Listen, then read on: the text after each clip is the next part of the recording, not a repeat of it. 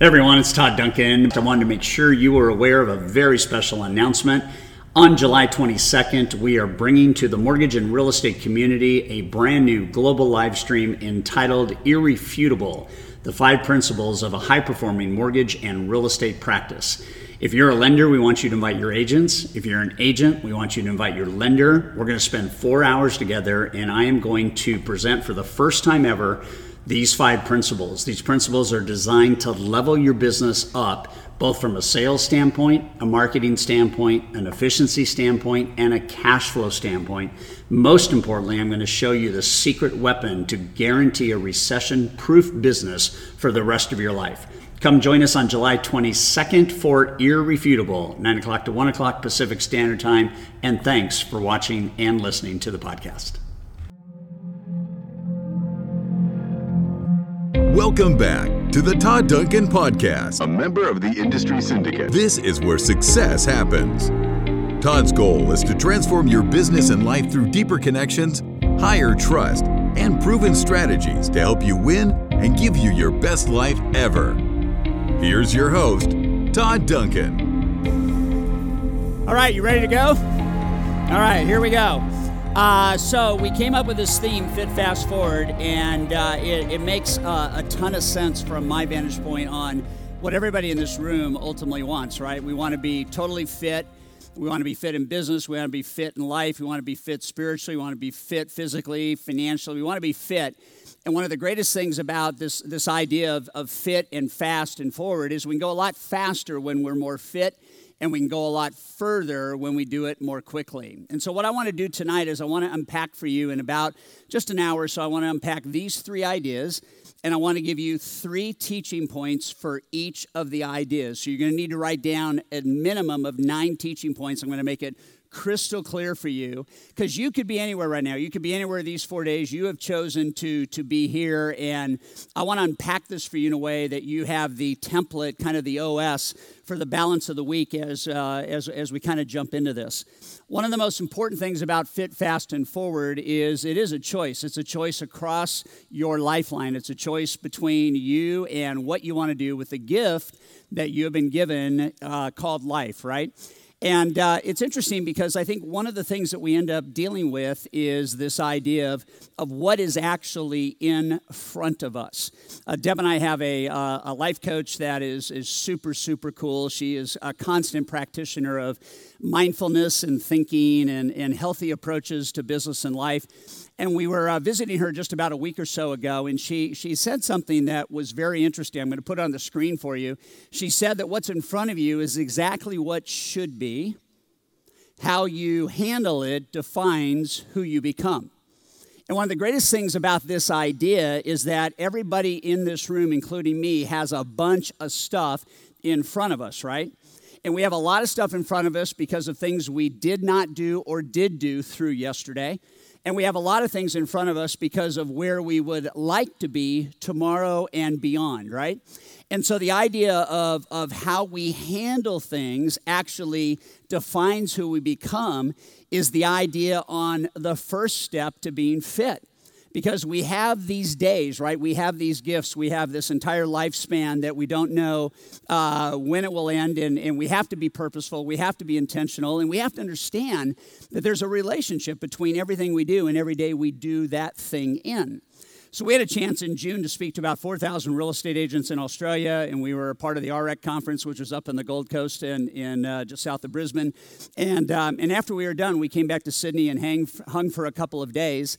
And one of the things we did is we went to the Australian Museum of Art in downtown Sydney. And Deb and I were walking through a couple of the exhibits, and we came across this exhibit, and I was really mesmerized with the wall and what was on that wall. And I told Deb, I said, take a picture of this.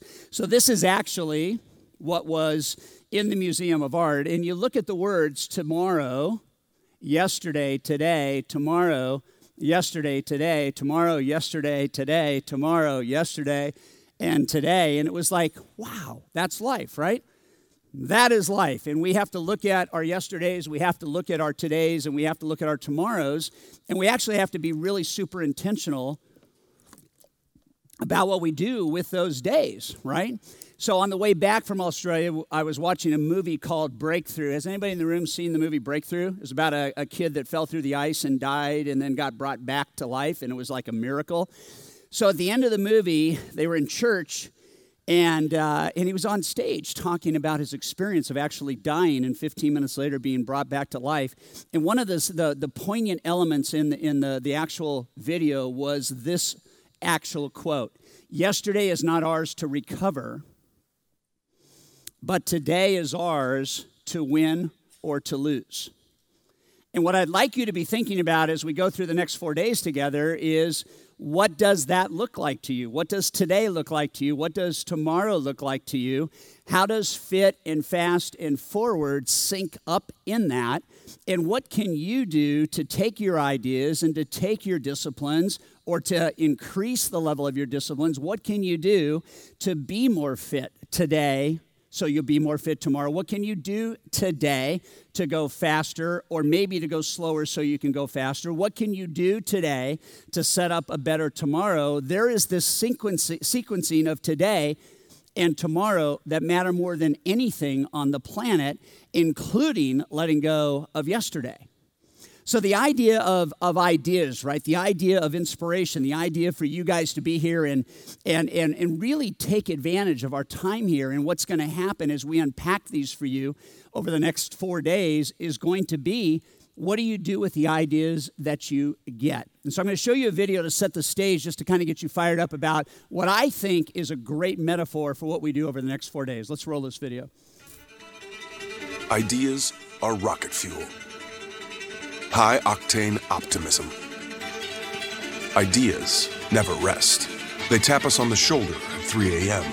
and say, we need to talk. Ideas are science, research, and development. But they defy logic. Just when you think you're finished, ideas think nothing of tearing it all up and starting over. Ideas are measured not in milliseconds or horsepower, but by their power to redefine what we ever thought possible. Ideas change everything.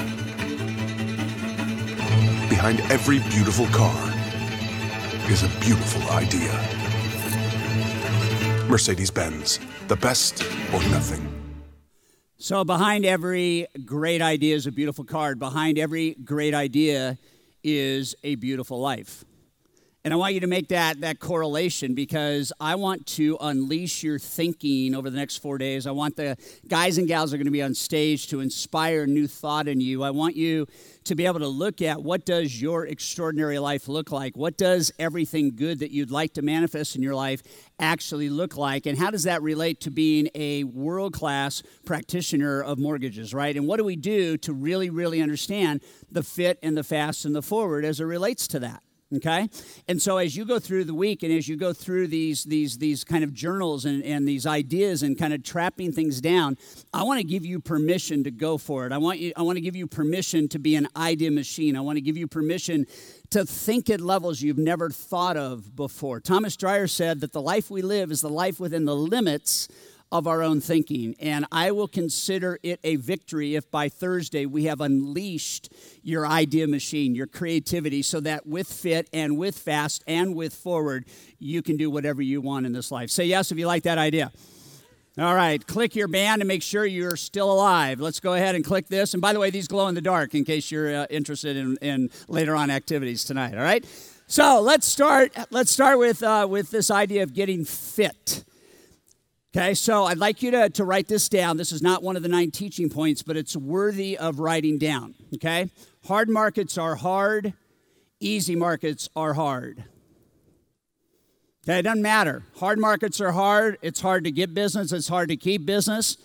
Okay, easy markets are hard. It's easy to get business. It's hard to keep the business. It's hard to process the business. It's hard to get the business done. And especially when you layer, I want to do it to the best of our ability to blow the customer's mind. Hard markets are hard. Easy markets are hard. Your success will be determined not by the market you're in, but by how fit you are in that market. And I'm talking across the board, 360-degree fitness. I'm talking spiritual fitness. I'm talking physical fitness. I'm talking emotional. I'm talking ethical. I'm talking physical. I'm talking financial. All of those things come to play, and it will take whatever market you're in and move it from hard to easy. To give you a little bit of a glimpse of what that means, this is the last 230 years of the Fed funds rate as best as we could track it all the way back to 1790. So I'm not going to get into the depths of this. I'll be able to give you a copy of this. You can go ahead and get it from Global Financial Data. But we have the first Bank of the United States in 1791, and it looks like the lending rate then from the banks was 4.7%. We got the panic of 1796, U.S. real estate collapses, ensuing depression. We have the Great Railroad Strike of 1877. We have all this history. We've got all these things. We have the panic of 1907, failed attempt to corner the market on the stock of a large company, generated bank losses, crisis in confidence in banks, and bank runs. And you kind of look at this and you go, all right, it was kind of cool there for a while, right? And then all of a sudden, in the late 70s and the early 80s, what happens to the cost of funds, what happens to Fed funds rate, what happens to prime, what happens to everything? It goes sky high. Up at the top, Fed Chairman Volcker increased the Fed funds rate to a peak of 20% in 1981 to get double-digit inflation under control. 230 years of rates. Okay, and I don't know what this speaks to you about, except I'll make sure you understand as we continue. This is when I did just shy of 6,000 loans. So I was actually in the business as a loan originator in 1980. I remember when prime went to 20. I remember when closing govies at 17, 18%. Remember blended interest rates on first and seconds, 18.2%. I remember all that, right? Volcker hires, takes it all the way up, I mean, all of that is like in the most brutal market out of the last 230 years. So what is one of the points I'm making? It doesn't matter. If you're in the mortgage business and you're doing business during this point in time, you have to be what? You got to be fit. You got to be fit. You got to be good, right? And it doesn't matter what market you're in. It matters how you're in the market. Now, where are we today? We are down here on this red line.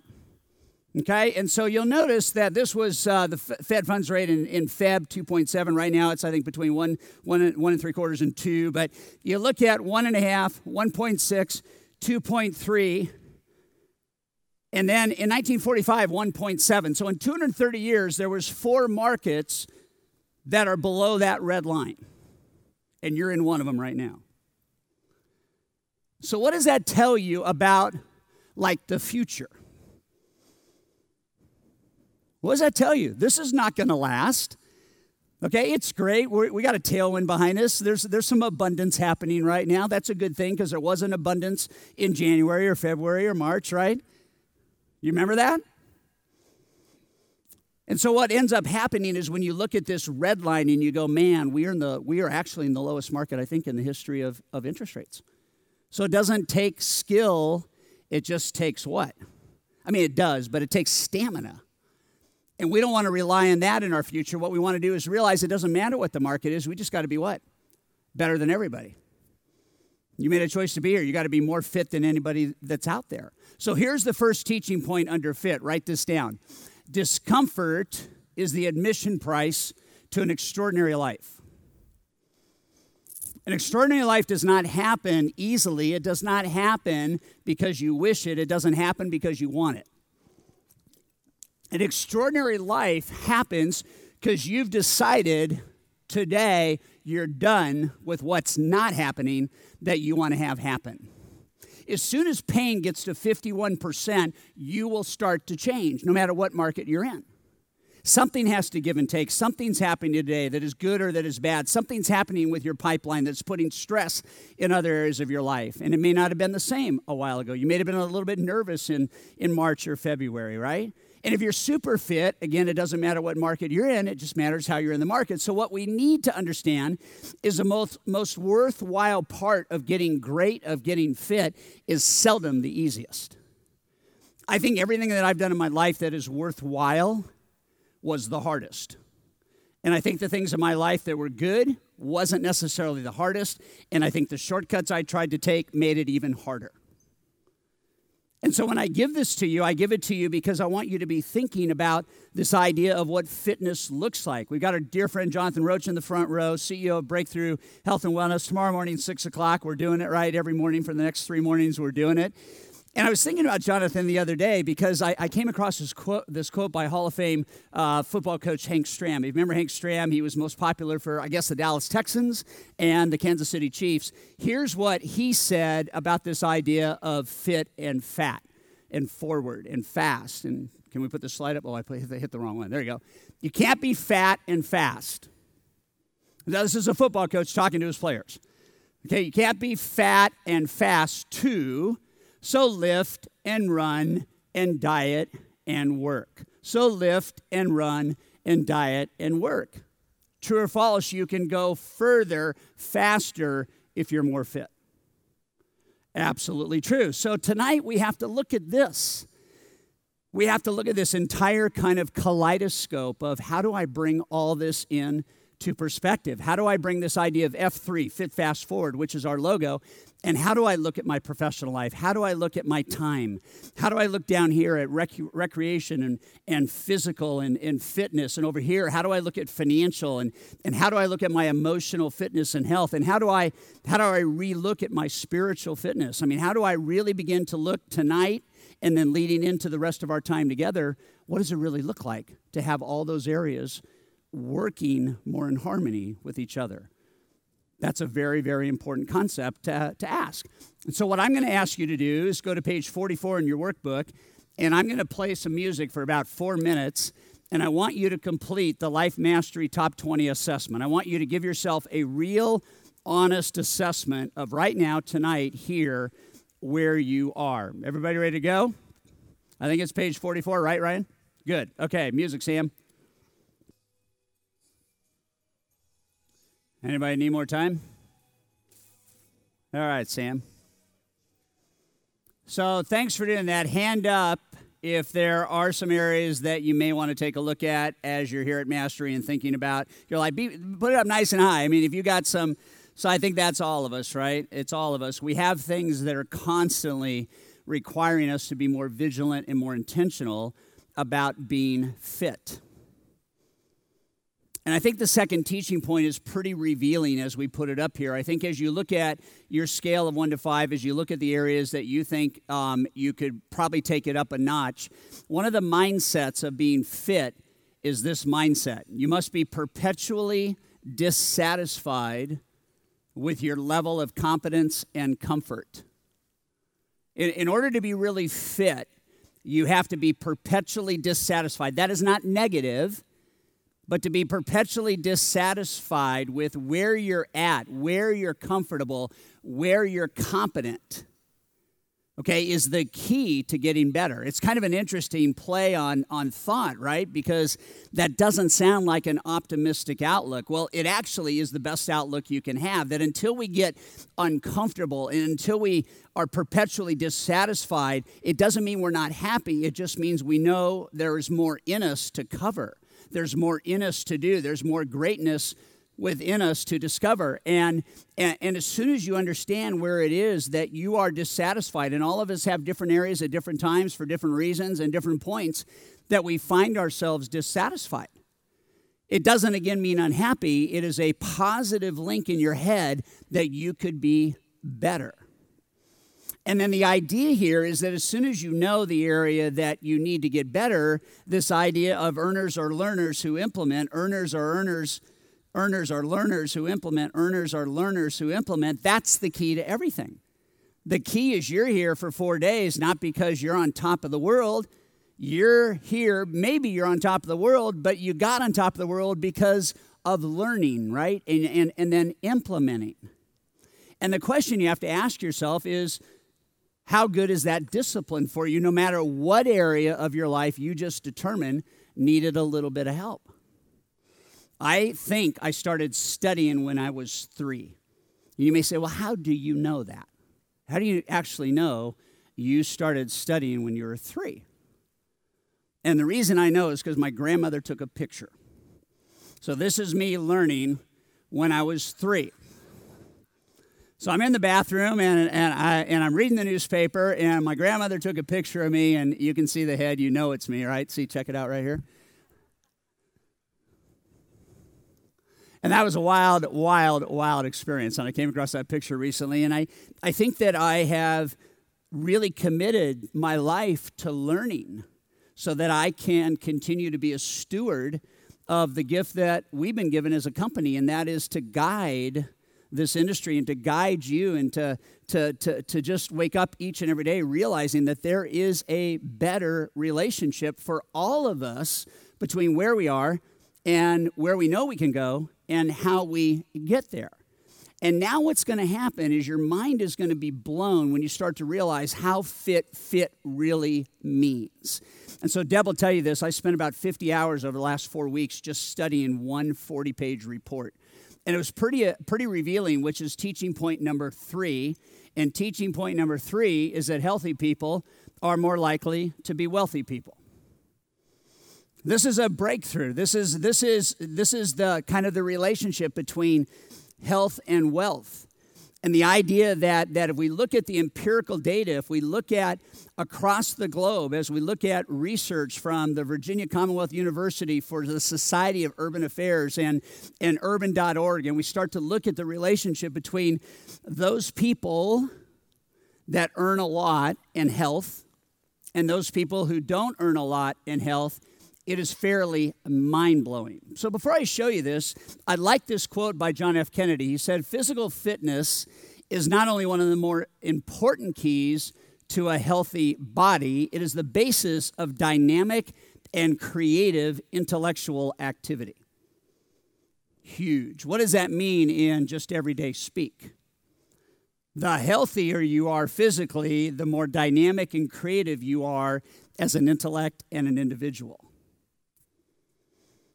So true or false, is there a difference between being wealthy and being healthy? Do you think the two go hand in hand? You're here, why are you here? You're here to optimize your cash flow by making a difference and becoming the best version of you possible.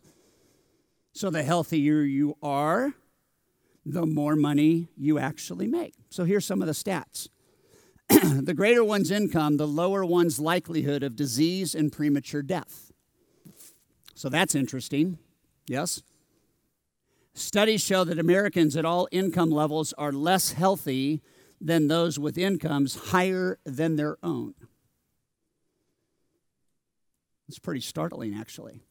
Not only is income, the earnings and other money acquired each year associated with better health, but wealth, which is net worth and assets, affects health as well. So this is how the people report in. So those that did this self-report suggested that at less than $35,000 a year, 22.8% of them report health challenges. And we go all the way over to the right. For the people that make $100,000 or more, they only have a 5.6% reporting of health challenges. It's pretty staggering. And then when you think about in this business, if you follow high trust and you do it the right way, you can make $100,000 a month. What would that do for your health? If you did it well, right? It would be awesome. What is more important to me that you see tonight, and there's a whole report on this, I can't give you everything. This is feelings of worthlessness, hopelessness, and sadness, all or most of the time by income. So the lowest income population has a 533% higher reporting of likely to be sad than the far right, which is the $100,000 or more. Hopelessness, 920% higher when you don't make a lot of money to when you make a lot of money. And then you look at worthlessness, which is part of fit. You got to feel worthy. You got to feel that you're purposeful. You got to feel that you make a difference. 633% less likely if you're making money to ever have moments of worthlessness. So would you say success is an emotional game first? Would you? It totally is. And so when you think about getting fit, everything is about you unleashing whatever it is you are thinking about to make the opposite of the left side of this graph happen intentionally, purposefully, and in a way that gives you page 44, where you're a little bit more balanced and a little bit more in sync. And that's the job that we have. We can't go fast if we're not fit, because we will be unhealthy in our attempt to go fast. And so if we get fit around the whole idea here of life and F3 and in all of this, then every idea you have can come to life. And I want to encourage you to go for it. I want to encourage you to go for the healthiest version of you possible. Check this Essentia water ad out. That's pretty powerful. Someone is going to be the first. Someone is going to make waves. Someone's going to blow up the game.